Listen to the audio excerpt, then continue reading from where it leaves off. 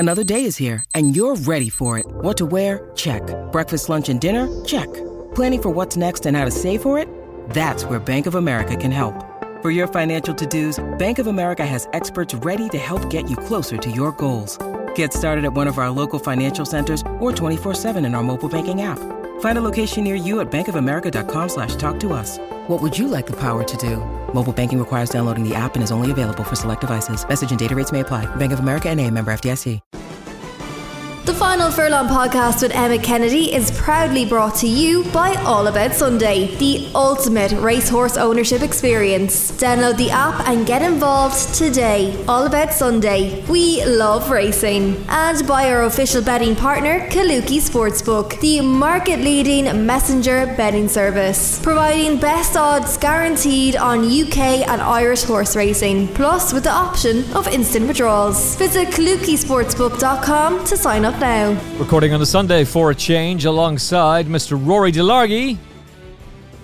Hello there. And welcome along to the show, my man, as we look back on the weekend that was and possible impacts for Cheltenham. Starting with Knight Salute, who's definitely a Triumph Hurdle player now.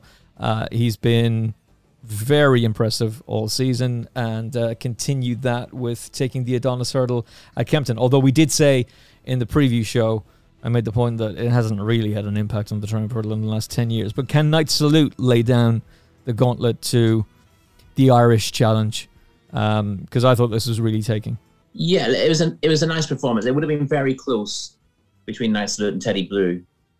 Had Teddy Blue seen a stride at the last. Yeah. And the runner-up, he traded sixes on coming to that last hurdle because he was making ground hand over fist.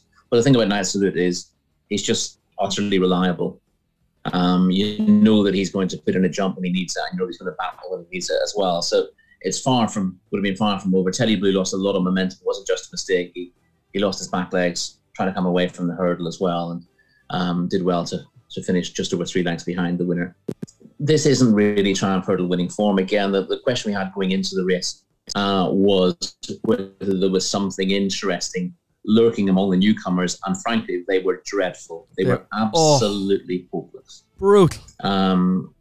Pleasantman pulled up as if he had a bit of, he travelled okay in the early stages. He looked like he would be a player, but he stopped very quickly. The Famous Five was the first horse beaten for a horse that cost 250 grand on the flat. You'd like to see a little bit more than that first time. And Rubo just looked like he was gaining experience, to be honest. Went very wide. Ended up being beaten quite a long way into 8th, but he did best of the newcomers, and that's not a great sign given this is the race that Paul Nicholls has used time and again to introduce a potentially top-notch juvenile, and this is very much not the case here. So there's nothing coming out of the woodwork for the Triumph. So anyone who's back to form horses would have been very happy to see the result. Knight Salute is an each-way player. But the balance of his form gives him a bit to find. And the thing about him, he's such a likeable horse. But, if you're standing by the parade ring on Friday looking at these going round, again, he is very much not going to catch your eye. He doesn't look like a prospective hurdler. Definitely doesn't look like a chaser down the line. He's very much what he is. He's small, but he's well formed, and he's a trier. And he's going to put us all into the Triumph, but the chances are that it's not going to be enough looking at the form that the leading contenders have shown and the prospect for improvement that they have.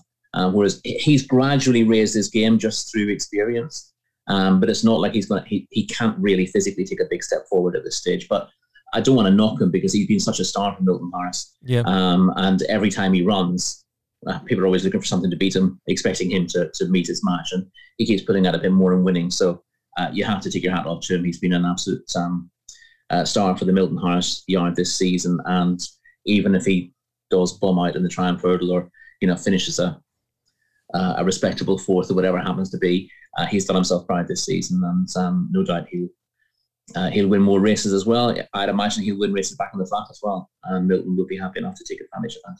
The irony was this was actually the race where he was supported, because we were making the point on Thursday that in every other race he's been taken on. Like he was 18-1, obviously at Sedgefield with Udema. I'm expecting a quicker response than that, Rory. Rory deems it a dog track. Hi, Sedgefield. So then he's 9-2 at Kempton, 9-2 again, 4-1. But he was very well backed for this, and considering the fact that there were so many interesting and exciting prospects coming from the flat, who, as Rory said, were brutal. Each and every one of them were just awful. They showed nothing. So we'll have to wait and see what happens there. I can see him being involved. I see no reason why he can't. I mean, listen, you could draw a form line through Moka-Devassi if you want, and suggest that Moka-Devassi was beaten 9 lengths by Pied Piper last time. And if you think Moka-Devassi has run to the same level in this race, which is possible because, as we said after that Triumph Hurdle trial at Cheltenham, it did look like it fell apart quite badly. Yep. If you think he's run to the same form, then, Night Salute beat him a lot further here. What's that? Over 20 lengths. 20 lengths back, yeah.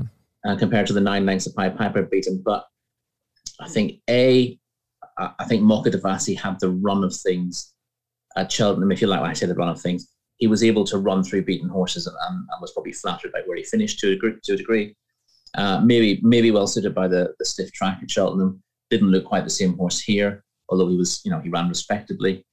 And the other aspect, of course, was just how much Pied Piper had in hand. Yeah. But then again, maybe we're still underestimating Night Salute because he keeps finding when push comes to shove. And maybe, we've seen it before. Tough little horses come in to Triumph Hurdle. Yeah. No, they most certainly can. And we made examples, like Catch It being one. He's a tiny little horse who managed to get the job done. But he's 14s, but really he's 10s. Vast majority of firms have gone 10s about him now. And then you have to make your own mind up. And look, we'll be talking about it in more detail in the coming weeks, including with Dennis O'Regan, about Vauban, Pied Piper, and Phil Dore, and a horse that I really like, Illa Tom, who Darren beat me to on the podcast, and giving him a big mention. I thought that was a fantastic run at the Dublin Racing Festival on his debut. Paul Nicholls is a winner. What? Pictori goes and wins for Paul Nicholls in the Coral Pendle Novices Chase. Manila Drama was a bit disappointing here. But Nicholls back in the winners' enclosure. He's had a couple of winners. So he's also had Montmoral run a brutal race, but he had 2 winners today, Fontwell and Hereford. So he's starting to show a little bit of a turn in form, and this is a meeting he does traditionally well at. Holds on by a length to win. What did you make of the performance? I thought he was very game. I'm not a massive fan of Pictori. He's got plenty of ability, but I don't think he's quite won the races he should have based on that ability that he has. He did, of course, win the Betfair Hurdle a couple of years ago. I thought that was rather a blanket finish. And, maybe a little bit too much was expected of him with fences in the first place, but he's won 2 Grade 2 races now in his last 2 starts. Interesting. I thought he'd be an odds-on shot for this. When we talked about this during the week, I thought, well, he's got the best form in the race, but he didn't show it last time out. The yard's not always firing. People will pile into him because Paul Nicholls won this race 11 times in the last 15 years, whatever it was, and this was his 12th win in the race. And I thought, all the stats guys are going to look at that and go, well, stop your search for the winner. This is the one to be on. And I thought they'd pile into him. They sent off 3rd favourite in the end. Yeah. And I'm guessing that's because, you had two reasonably fancied horses in the previous race who ran badly. People are again asking questions about the form of the yard. But Pictori he didn't appear to have an awful lot in hand in the race, but he kept finding, and 2 or 3 times in the race, he needed a big jump to stay in contention, particularly at the last. He really saw a long stride at the last. Harry Cobden committed to him. If he didn't see that stride, he wouldn't have won the race.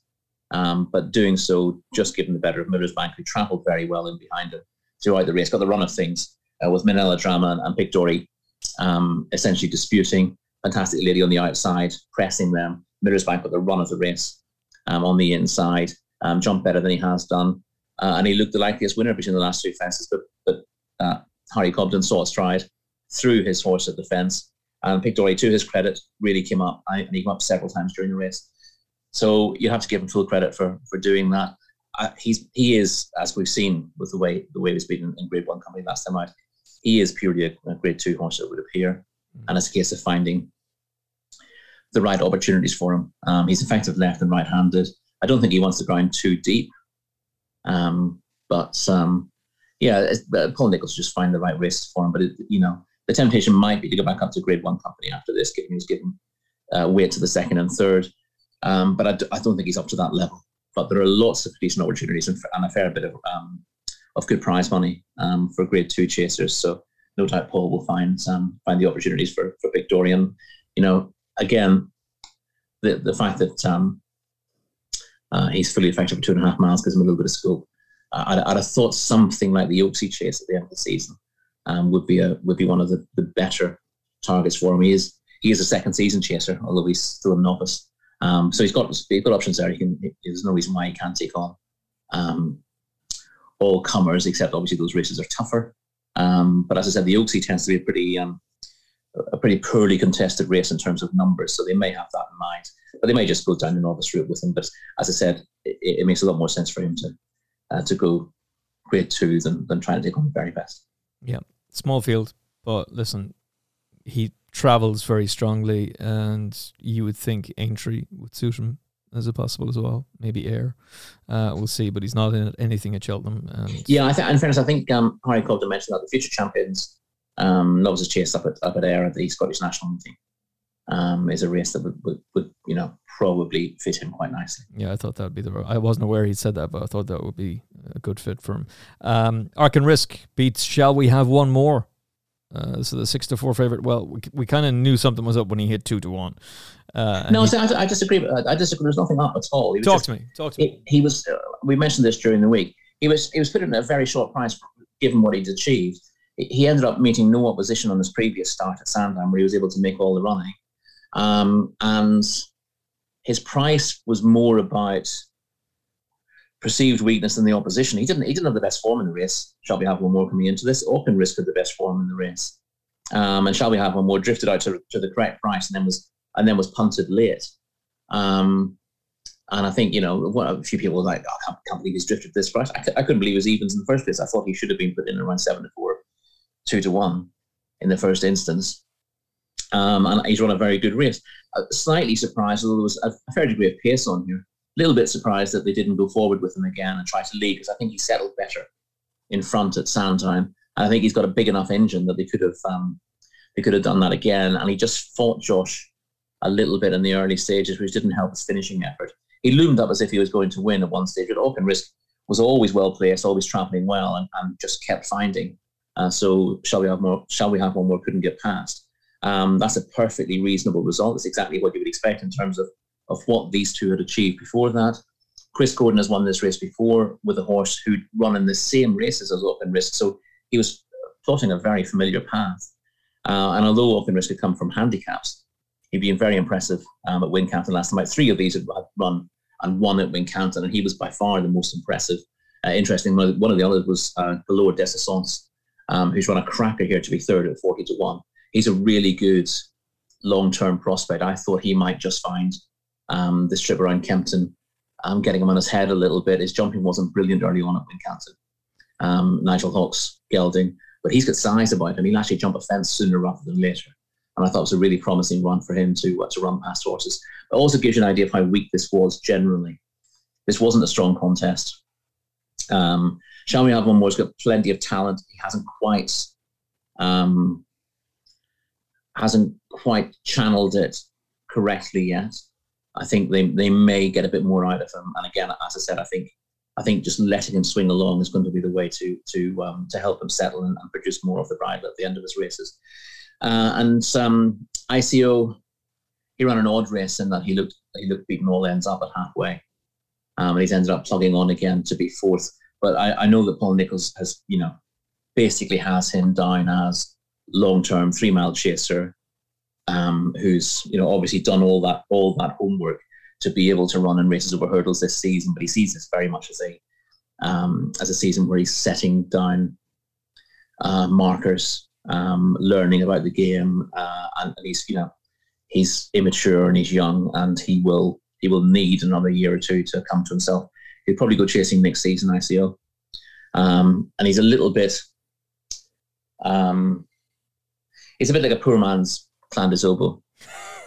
I think I think that's the mold that Paul Nicholls sees him in. Not necessarily that class, but he made exactly the same comments about Clandes Obo as a juvenile. That, you know, he's obviously talented and he was quite fancy for the Triumph Hurdle. But it's going to be what he ends up doing 2 years down the line, 3 years down the line over fences, that you can judge him on, rather than his juvenile hurdle form. And I see was probably in that kind of mold. He needs to grow. He needs to strengthen. He's not as impressive looking as Clandes Obo was at that age, but he showed tons of ability on that debut at Kempton, and that's what they want to harness down the line. Makes sense to me. I could see Shall We Have One More turning up for a handicap at Cheltenham, but he's going to need to brush up in his jumping and put that to one side. We'll move on to the Coral Trophy handicap chase over 3 miles. Somebody predicted a massive weekend for Christian Williams and put up Kitty's Light at 25-1. Damn you, Captain Nord, for Christian Williams. Why didn't we do the reverse forecast? They paid 100-1. Oh. Maybe we did. Maybe we did. No, we didn't. No, I did have a saver with Captain Nord. And about Kitty's Light each way 25s. And I had a win-only bet in Captain Nord, so I was sitting pretty for much of this. Not that Captain Nord won me a lot of money, but saved me putting my foot through the TV at least. Yeah, absolutely. This is the first of a big race double on the weekend for Christian Williams. He'd been 5th in the race last year. It was actually the second of a big race double. That's true, actually. Yes, I'm just going in reverse order because Newcastle comes next. So he was 5th in this race last year off a 15-point higher mark, and he's taken full advantage of that drop in the handicap. Yeah, I mean, he had conditions to suit here. This race where we looked at and you could have made a case for virtually anything in the race. You just needed to get the breaks. And Jack Shooter was very brave the way he rode Captain Nord. He didn't waste any time in the air. He didn't waste any ground. Taking the route towards the inner. Kitty's Light, on the other hand, I thought was given a very good ride by Brian Hughes, but the way he was brought into the race, he wouldn't have been comfortable with the same ride because he'd have been getting squeezed out by horses who are a little bit faster than him. So Brian Hughes did the right thing and rode him from the back and made up ground where he could sort of latch onto them. And then the idea from the second circuit was just to start picking off the stragglers, getting himself into position, making sure nothing was falling back onto his lap. And he did that really well. And I thought between the last 2 fences he was going to win it, but Captain Nord kept on really well. To give Christian a tremendous exacta on the day with our power back in third. It was a very enjoyable contest to watch. Obviously, smaller field than normal, but everything came into it with some kind of chance on paper. The market leaders were the most disappointing. Phoenix Way, we lost pretty early. He was well punted into favouritism. And Alan Sam made a couple of bad early mistakes to put him in the back, but he did manage to get himself back into it beyond halfway. But unsurprisingly, the effort sold. He pulled up, and people are still backing Zanza for some reason. Oh, why would you want to be doing that? I honestly don't know. And indeed, the big breakaway. I know that I ceded to my colleague Mr. Massey on the Sporting Life front on Saturday, and he was keen on the big breakaway, but he just looks like he hates fences, doesn't he? He was very leery. Yeah. Getting heavy reminders before halfway. Obviously, he came into the race in decent form. Yard was in good form. Conditions should have been ideal for him, but he just didn't enjoy himself. He was also pulled up. The hype was so real with him. It's just he's another example of one of those horses that just because they cost a fortune, it does not mean they're going to live up to that potential. Well, he's one of those horses. I reckon if you'd there's 2 ways you can treat a horse like the big breakaway. They're good enough because they come through the point of points and they're forward and they're ready. You can press on early and win races with them. Or what you can do is basically say, right, you're a really big, gawky chaser who needs time to strengthen up, and you give them a fairly light program or a lot of time off, and then you look to bring them back gradually and hope that they retain their form. Unfortunately, if you press on early, you've got more chance of success but you've got less chance of a long-term career. Yeah, fully echo that. Kitty's Light still well treated enough to be fancied for maybe the Bet365? Yeah, I mean, the first thing I'll say that the Bet365 is not a race. As someone said to me, and that's a fair point to make, about I said I fancy Kitty's Light because I think they'll probably just be looking to give him a prep for the Bet365. It's worth about half the money for this race is. That's a good point. It is no longer the race it was. It is no longer worth talking about. You've got you've got the Irish National, the Grand National, the Scottish National at that time of the year, and the one race that's worth pennies in the grand scheme of things is what was the Whitbread Gold Cup, which used to be the second richest race of the season. Yeah, I think it was richer than the Gold Cup when it first came along, and second only the Grand National. So I'd have to check that. Was the Hennessy was obviously well endowed as well. But that's why that was such a great race, because the top class horses ran in it, because the race was worth as much as worth more than the Gold Cup, and therefore you made it an automatic plan to go there. Now it's just a Saturday handicap chase. It's nothing more than that, which is a shame, but that's just the way it is. Yeah, it really. But is. yes, I will say Kitty's Light again. I mean, he stays really well. He doesn't want particularly soft ground. The tricky thing with him is over shorter trips, he needs soft ground just to slow everything down. But he doesn't particularly enjoy it himself. What he really wants is a proper test of stamina and a big field where they'll go a good lick, and then he can be pulling them back in again. So yes, that Sandown race suits him because it's 3 mile 5. It tends to be run on goodish ground, which all suits. And he's capable of winning another one of those. I say another one of those. He went very close last year, but he was unlucky last year. He was very unlucky. Yes, he should have won it last year, quite frankly. And he's still only 6. He's not the obviously again, he wouldn't be the most physically impressive in this race. He's a flatbred, but his jumping is pretty brave. Again, he doesn't have the same scope as some of these, and he's inclined to get in tight to his fences, but it doesn't put him off, and he does try, and that's the most important thing. So he's never going to be a Grand National horse, for example, and he doesn't want to be jumping out of hog deep ground because that puts a lot of pressure on his ability to jump. But races around 3.5 miles on good ground with a decent pace, we'll always see him in a decent light. So yeah, it may well be Sandown again. It would be nice to see that race get a bit of an injection, but I'm not sure it's going to make a huge difference when you consider, the Irish National has really taken off in terms of prize money in the last few years, and if it's prize money you're after, then you might as well book a ticket to Ferryhouse, rather than going to Sandown. 100%. The big race double then would begin actually at Newcastle in the Vertum Eider handicap chase, where Win My Wings gets the job done for Christian Williams, with Ryan Mania on board, holding off Emma Lavelle and Tom Bellamy's Eclair Surf. Very game performance, very much suited by stepping up in trip on only her 7th start over fences. Yeah, she's improving at the age of 9. Is Win My Wings. This is a step up in terms of class. She coped well with the ground, given that her previous win had come on heavy ground at Exeter off a mark of 1:29.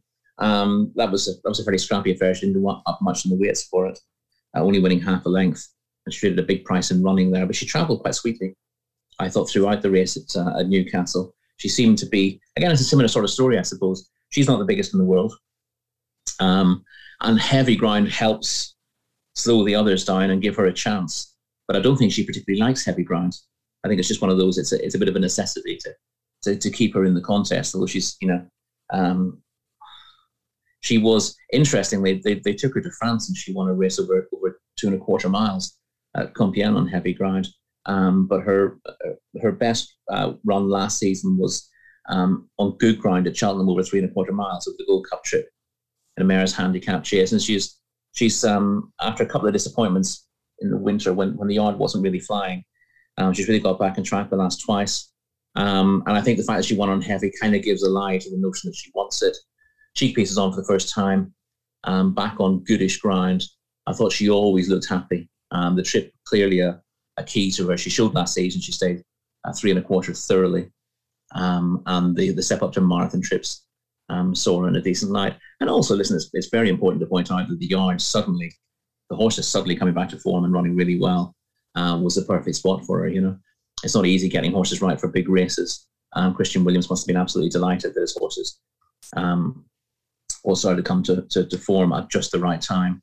And this is Sue Howell will be one of Christian's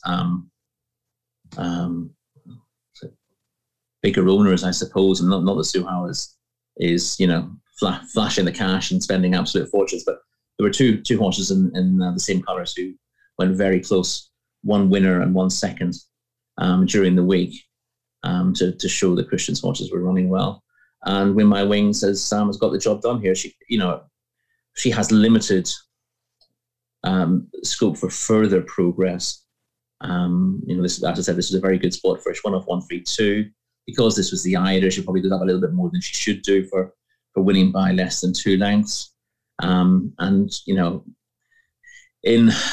not 140, not 145 company, she's going to find it a fair bit more difficult. But I don't think anyone minds that. She's got the job done. I imagine her owner will be keen to breed from her down the line as well. She's one of the big televised race and put out the best performance of her life. She's got a lovely pedigree for a staying chaser as well, so she'd be a useful broodmare to have. The Eclair Surf helps make the form believable. He was coming off a career best from winning the Classic Chase at Warwick, and he's very much backed that up. I was slightly concerned that he might be taken out of his comfort zone by having other horses around him.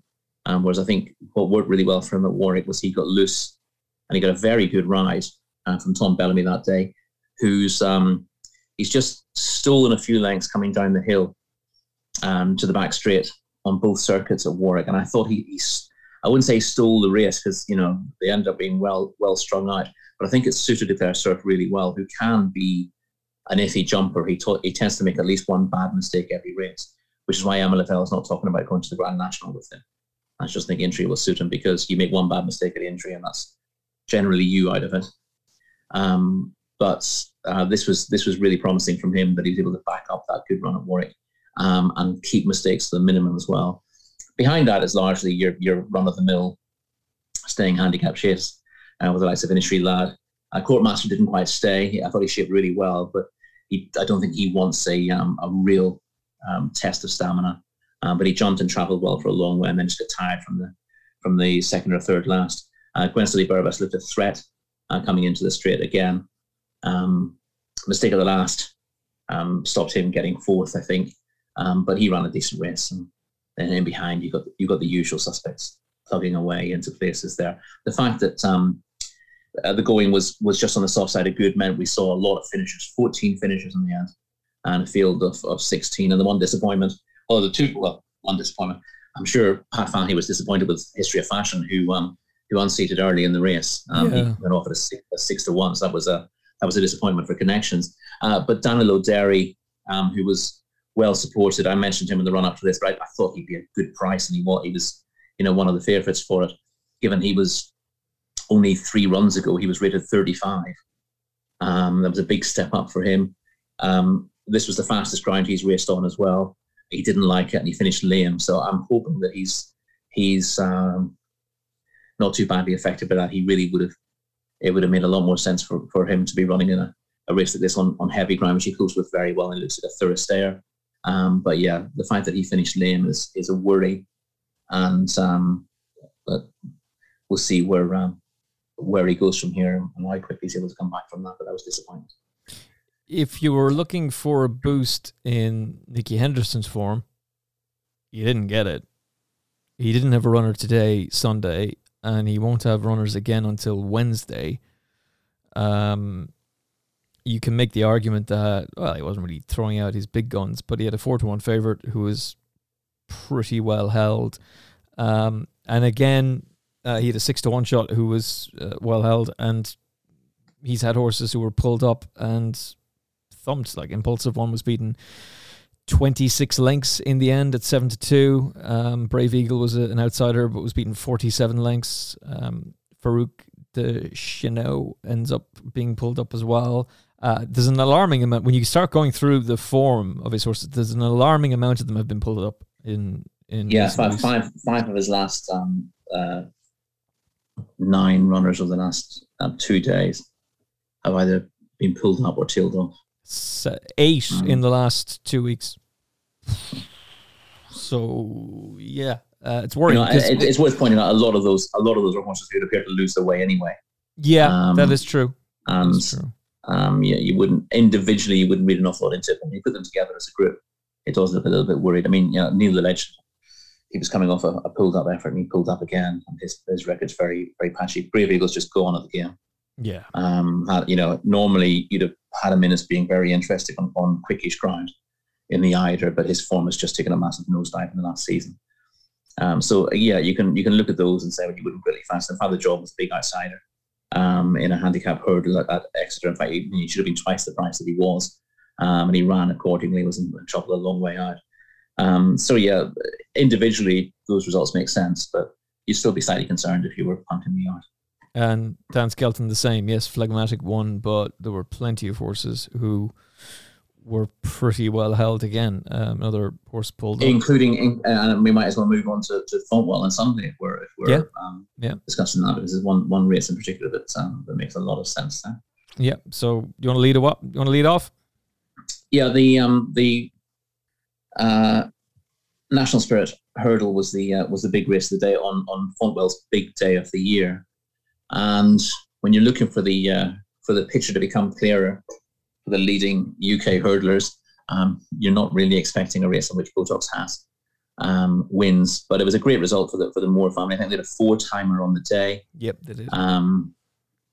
And Josh Moore, who took a very bad fall from Botox Haas earlier in the season, and needed that spinal surgery, which he had to wait for as well. It was great to see him and that horse get the big win the big race of the season at their local track as well. Tremendous ride, tremendous attitude from the winner as well. Headed and looked beaten on the run-in, but fought back to win by a head.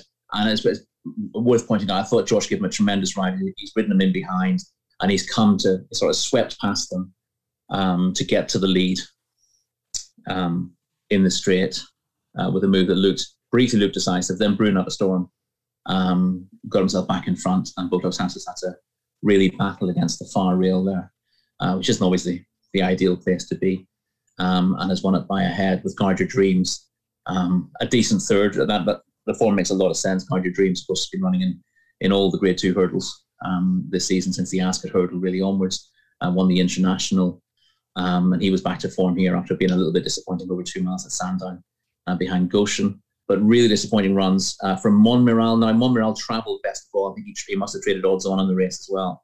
Travelled very well, found absolutely zip off the bridle.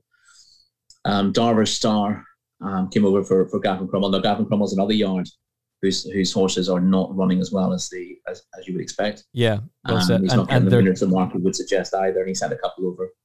The one in the opening race ran well enough. Railway Hurricane finished second. Yeah, finished second. And so Darver Star was off the bridle a long way out. He's just a hard horse to get a handle on these days, and he falls between two stools, both in terms of trip and in terms of class as well. And All Mankind, who was making a slightly surprising reappearance over hurdles, given what his spring targets will be. I thought he would run well, but he was bitterly disappointing. He was beaten miles from home and pulled up in the end. So that's a big concern for the Dan Skelton yard.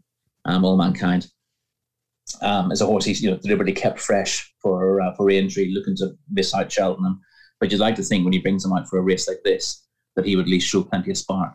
But that was bitterly disappointing from All Mankind, and you'd be a little concerned, to say the very least. Yeah, 100%. Brewing Up a Storm has run a very, very game race. Has just held brilliant for Josh Moore. It was seriously a risk that man might never walk again. He did an interview with Lee McKenzie on TalkSport 2, which we played out a couple of weeks ago, and it was a brutal fall. So to be back on him and to give him such a confident ride it's terrific for the Moore family, and well done to all of them. But again, the Paul Nicholls stable, not exactly advertising their form there. Yes, I know they had winners, but that's brutally disappointing. Dan Skelton, not exactly advertising the form. And Gavin Cromwell's a really interesting one to highlight as well. And I'm glad that you did, because Gavin's going to have horses that you would be interested in for Cheltenham, particularly the likes of Vanillier, who I'm a massive fan of for the National Hunt Chase, as we're supposed to call it now. But they're not just getting beaten, they're getting thumped. Like, Darva Star gave Brewing Up a Storm at race last time out. Here he just drops away. And you go down through the list of his runners. Yes, Railway Hurricane has run a fine race in a 4-runner race to finish second, beaten 2 1/4 lengths. But and of course, the horse behind him, Paul Nicholls, is so, Yeah, there's the question is, how much do you read into that? And the fourth was a 1,000,000 to 1 shot. Yeah, which is a very good point, because then how disappointing are the Nicholls horses running, and how disappointing are these Cromwell horses running? But they're not just getting beaten, they're getting beaten 48 lengths, 46 lengths, 52 lengths, 22. It's not good. And Cheltenham is coming. It's just around the corner. So you want your trainers to be, particularly if you're supporting big name trainers, or you've got a target in mind, you want their horses to be running well. And these trainers, you have to have a red flag beside their name right now. I'll tell you what I'm doing. I'm looking at Gavin Cromwell's record last season, because it seems to me that Gavin turned up at Cheltenham with his horses struggling for form as well. And I can tell you that since Christmas last year, as in the year before, last season, he had 61 runners in Ireland in January and February 2021, and 2 winners. And then he went on to grab a couple of winners at the Cheltenham Festival. There is hope. I might have put more. There is hope. So, maybe, the time you want to start looking at stable form is the first or second week in March, okay, rather than January and February. Yeah. Similar thing. I don't think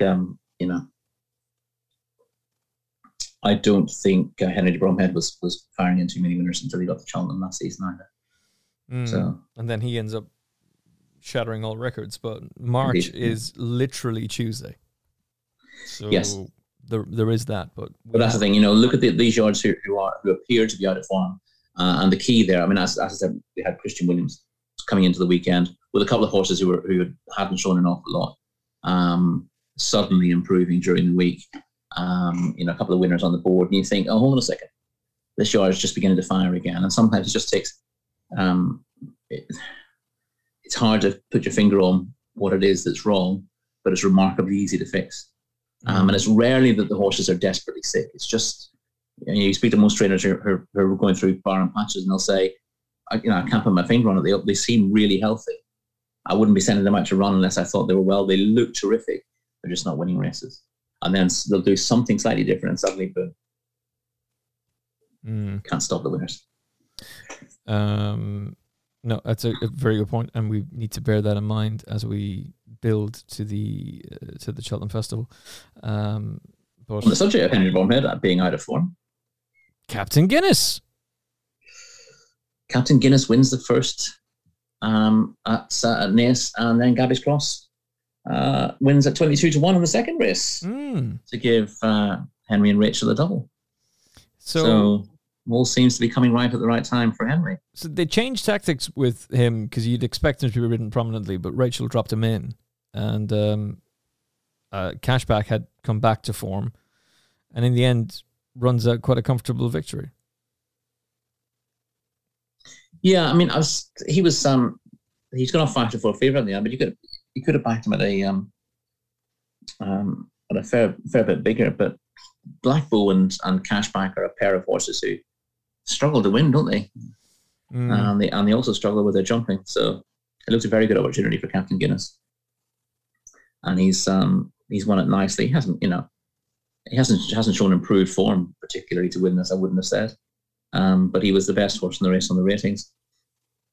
I suppose you could argue that, the fact that he was given £7 away to Blackbow and Cashback, give the pair of them a chance. But they're just both of them looked really, really promising at one stage, and neither of them have quite delivered on the promise that they promised to.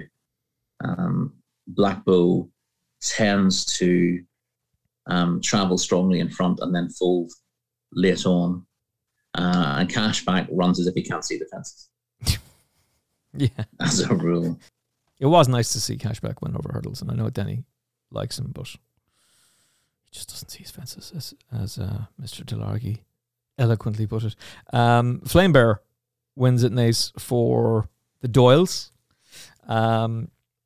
Was well back to do so. Beats Meet and Greet, and Gordon's horse fell, but was very much held at that point. Fame and Glories are, I think, a stallion that needs to be looked at when it comes to the Cheltenham Festival. We'll do a pedigree podcast, hopefully, leading up to Cheltenham. But what did you make of the Betfactor Novice Hurdle Grade 2? I think the winner is a really nice prospect, although he's a 7-year-old already.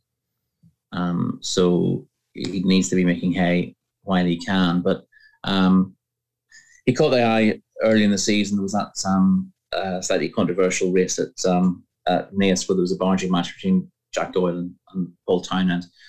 But he was impressive at Ferryhouse on his previous start in the maiden hurdle. I thought he travelled really well that day, and he's probably only had a run to the same form to win this Grade 2 in the style of a horse who has some kind of big racing. Cheltenham won't be his thing this year, obviously, and he's the fact that he's 7 kind of limits his opportunities to a degree. But he was always getting the better of Adore. He faded into third in the end, and Yao, who fell 2 out, was beaten at the time. So Flame Bear has won this very much as he's entitled to, and I particularly like the way that he hit the line. His jumping still needs a little bit of work. He's okay, but not breathtaking with his jumping. But he was very strong at the finish, and he kept galloping as well. Galloped out really nicely, and he's a horse in good form. He's got I'd have thought he'd be up to winning a punch this time, or indeed Ferryhouse over Easter. But he's a horse I'd imagine will be going chasing next season. Although he's out of a Docksider mare, so it's not, you wouldn't say that's a chasing pedigree, pure and simple, but basically he's got a good blend of speed and stamina. He doesn't need to step up in 2 miles, but the way he goes through his races suggests that he'll stay 2.5. But he just impresses me as a strong galloper, and I think he'll make up into a good novice chaser next season. Yeah, and despite making a mess of the last, he still manages to win. Ferryhouse is on the agenda for him, and then they'll look at Punchestown. Speaking of Ferryhouse, 2 races to look at from there. We'll start with Ikar Elan, who wins the Grade 3 Juvenile Hurdle. This race was won by Burning Victory in 2020, who would go on to win the Triumph Hurdle, and also by Gwanseli Burbas in 2015, who stayed on really well to be 5th and land the scumbag each way. Big price double for us. With your Christian Williams horse and my David Pipe horse. I don't think they were expecting 4 miles with the horse back then. Ikar Elan, how impressed were you with him taking this Grade 3? He had tons in hand. So in that respect, it was pretty impressive. The question is, he can be reassessed for this for the Fred Winter, which doesn't leave him anywhere to hide really, as far as that goes. And I don't think this is really up to Triumph Hurdle winning form by a fair way. He wouldn't be outclassed ever. He's just not smooth enough. His jumping was, given that he wasn't under an awful lot of pressure, his jumping was a little bit ragged. He was he made a couple of mistakes. By the time he got to the last, he had the race in his pocket and was geared down. He could have won by at least 15 lengths, double the margin that he did win by. And clearly, he's a really nice prospect. But the positives with him are that he's not a 4-year-old through and through. He is going to progress. He looks like a horse who will learn with experience over hurdles, and indeed has scope to jump fences. Horses who don't jump particularly well over hurdles doesn't mean that they won't have scope for jumping bigger obstacles down the line. A lot of juveniles won't because they're precocious, and it's asking them to do something very different after they've had quite a lot of racing in a different environment. Whereas Ikara then, I think, will keep progressing. I'm not sure I'd be mad to take him to Cheltenham at all, and I don't think the handicap will make any mistakes with him. I don't think it's good enough for the Triumph. It's just a case of whether connections think it's worth going there for the experience, or whether they just put him away and again take him to Punchestown, or maybe take him to Liverpool. Who knows? There's not a huge amount of depth in the juvenile division, so if you skip Cheltenham and go Aintree, then there might be opportunities there, and JP doesn't mind doing that. Listen, he was impressive enough being much lower opposition, much lesser opposition rather, and he will have much stiffer tests in Grade 2 or Grade 1 company after this. He is going to Cheltenham. And William Munn said, I just don't know for what race. Yeah. And he has never won the Boodles. William Mullins. No, I mean, that's the obvious one from it. It's a slightly strange. Well, he had to run here. Did he have to run to qualify? I think so. Yeah, so that's half the issue. You got to get the run in there to qualify for the races. One race run in France was in a juvenile bumper. So he needed the run to actually qualify for the Boodles itself. But he needs to improve a fair bit to defy the kind of weight he's going to get there. You just get the impression there are a number of horses in that race who've been smuggled into it, and who wouldn't necessarily be fully exposed. Whereas in the handicap procedure running in Grade 1 and Grade 3 company, kind of knows how good you might be. But they've missed tricks before. They might miss a trick with him, but I think it's unlikely. That's the obvious race for him.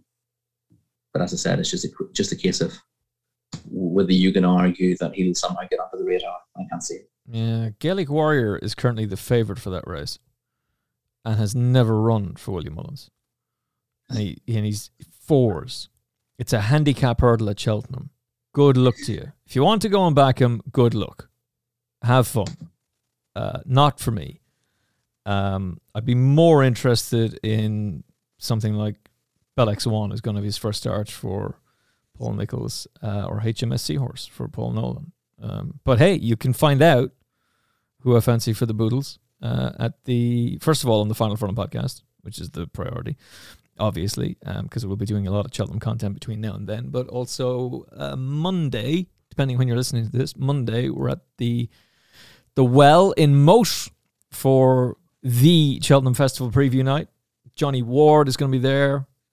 Katie Young from Gordon Elliott's going to be a lot of fun.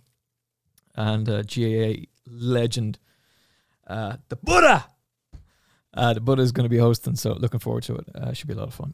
But I completely agree with Rory. I wouldn't have Iker Allen on my mind for Cheltenham. He'll go, but he's not good enough to win the Triumph, and Willie doesn't win the Boodles. Until, of course, he does. And well, that's the thing, sort of making a list of races that Winnie Mullins can't win. Can't win a Gold Cup. Oh, wait, he can. It's a rather thankless task. Yeah. Can't win a champion chase. Maybe he will. The Bobby Joe is the last race we'll look at. Although I would say that if you want to look at the ride of the day, just go look at Jamie Codd's ride in the bumper today in the last on Sunday. It's a thing of magnificence. Burrows Saint was sent off a very short price favourite. That horse has just gone... it's become very disappointing. Was 4th in the Grand National, but was beaten 42 lengths here, 4 lengths behind Album Photo on New Year's Day, so it doesn't do a whole lot of good for that form. Ascara 10 is a horse I like an awful lot. And it's probably my Grand National pick right now. We still have to do our Grand National show. But Any Second Now has experience of Aintree, and he finished third, of course, to Manila Times. All systems go, says Ted Walsh. And this was a good preparation for him. But I kind of felt, I don't know how you felt about this, but I thought Ascara 10 was a little bit unlucky in that he travelled like the best horse in the race, and Jordan was just forced into making the running after the third last. But I'd be pretty confident that Gordon Elliott was happy with that. Yeah, there's no doubt about it. I mean, I think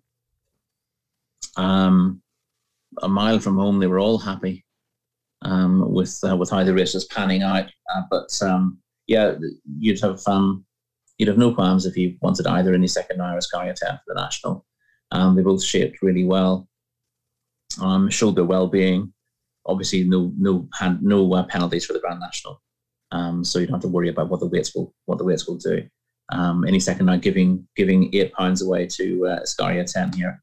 I thought it was a very likable performance from the winner. He's got a lot more weight in the Grand National than he had. Well, a higher rating than he had last time. He's got 11 stone 2 as it stands, but those weights will go up. I'd be very happy with how he's shaped in the race. Ascaria 10's got 10 stone 9, so very similar weights to those they were at here. The winners are essentially a pound better off for winning the tightest of photo finishes. The nose in it at the line, but really. I think Ascaria 10 was in front a stride before the line, and probably just after the line as well. It was very much on the nod. Yeah. Mark Walsh gave Any Second Now a lovely ride. Very, confidence boosting.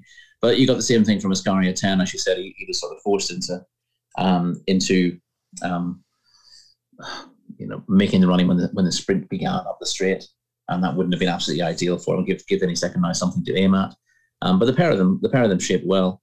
Burrows Saint was disappointing in that he travelled really well through the race, but he carried his head awkwardly. He didn't look particularly keen, and although he's kept on better than Cocoa Beach to hold third, he looked ungainly and unhappy. That would not have been an encouraging run. Looking forward to the National, I know they've got time between now and then to get him right, and they wouldn't have. Willie Mullins would have been happy with third going into this race, but not that kind of third. No. I thought he's gone through it. He's jumped well enough. His jumping wasn't brilliant. He made 1 or 2 errors, but you were perfectly happy until the home straight, and then the head carriage and the weakening away to be beaten 40 odd lengths was massively disappointing. Cocoa Beach had a pretty stiff task, giving £8 to Ascaria 10 and Burrows Saint, but he was a little bit disappointing. But I thought, if I'd been with Burrows Saint for the National, I'd have been very happy with things, coming up to this race and for half of this race, and then I'd have been tearing my docket up for the second half of it. He's still only 25s, Well, the market doesn't change enough. No one likes an awful lot. So, and of course, there wasn't necessarily an awful lot to learn. You could easily have had all 4 of these having a bit of an easy and just having a canter round and then a bit of a sprint up the straight, and you would have learned an awful lot, and they all would have been happy with it. And I kind of thought that's how it was going to pan out for a long way. So it was a surprise to see the foursome split up the way they did into 2 races at the end. But yeah, people will trust Willie to get Burrows Saint back on board. But I wouldn't fancy it after that. I wouldn't fancy it, and I wouldn't fancy he's his number 1 either. Any Second Now is now 10-1 and favours with Kaluki for the Grand National. Ascaria 10, 14s with Kaluki. I'll take the 14s. Thanks very much, Kaluki. Thank you very, very much. There's nothing in it at the finish. Sure, it's 14's the field, isn't it? 14's the field in the National. Should be. Especially these days when you literally can't rule a single horse out. No. It's a tough old race. So don't be falling over yourself to take short odds in the National at this stage. No. After Cheltenham, we'll do our Grand National special. Not until after Cheltenham, but we will do it then. Yourself and Matt and hey, we cracked it last year, so we'll go again. Who was your highlight of the weekend? My highlight of the weekend, Lordy. Always catch me cold with one of those, don't you? Listen, Christian Williams getting the double. So it's difficult to say. Difficult to put forward the big Kempton winner, given I was on the second. But yeah, Christian getting the exact in the Coral Trophy. Yeah, was great to see. He's got a good setup there, Christian. He works very hard, and it's good to see him doing well. Very much so, and he's genuinely a nice person as well. And he will have a huge amount of chances at Cheltenham, but he's got 5. He's not too bothered about Cheltenham. I don't think he is really. At this stage. I don't think he is, but he'll look. He's got horses for the Kinmure, and he's got 5-star getaway for the Ultima. So we'll see. Maybe he can pull something out of the fire. For me, just for the sheer training genius of it alone, and the fact that the horse is so game, to win his 5th consecutive start over hurdles and remain unbeaten, Night Salute. And I can see him finishing 3rd, but I don't see him winning it.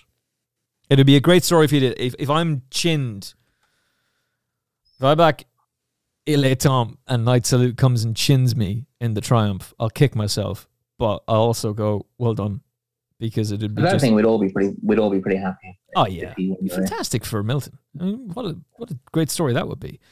But I love the horse, and he needs to find a little bit more, I think, for the Triumph itself. But we'll see. We'll see how it pans out.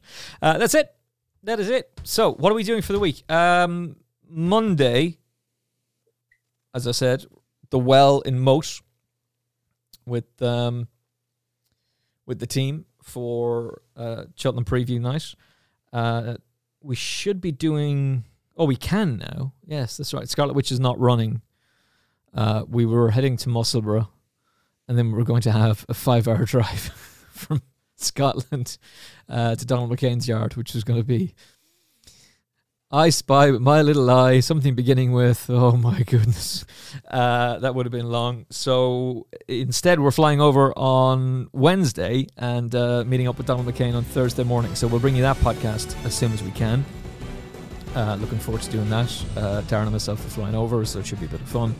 And it does mean that we're delayed in terms of doing the weekend preview, but you'll get that Friday with Rory and I, and Paul Ferguson and I are doing our Novice Chasers for Cheltenham with Weatherby's Tuesday, which I can now inform Paul that we're doing it on the regular date. And I'm on TalkSport 2 on Wednesday, looking back on the big stories from the weekend, looking back and talking about Cheltenham as well, and previewing the day's racing too. So yeah, there you go, busy all week.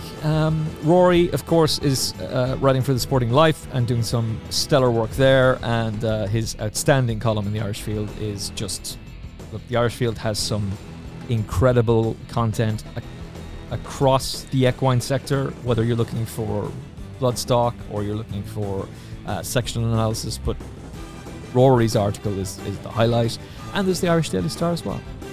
So make sure you're checking out all of Rory's content too. Until Friday, my man. Chat to you then. I look forward to it. Thank you. Thank you so much for listening. Thank you for all the kind words on social media as well. If you like this, 5-star rating on whatever podcast app it is that you happen to be listening to us on is much appreciated, and make sure you click that follow button as well. We'll talk to you soon. Stay safe.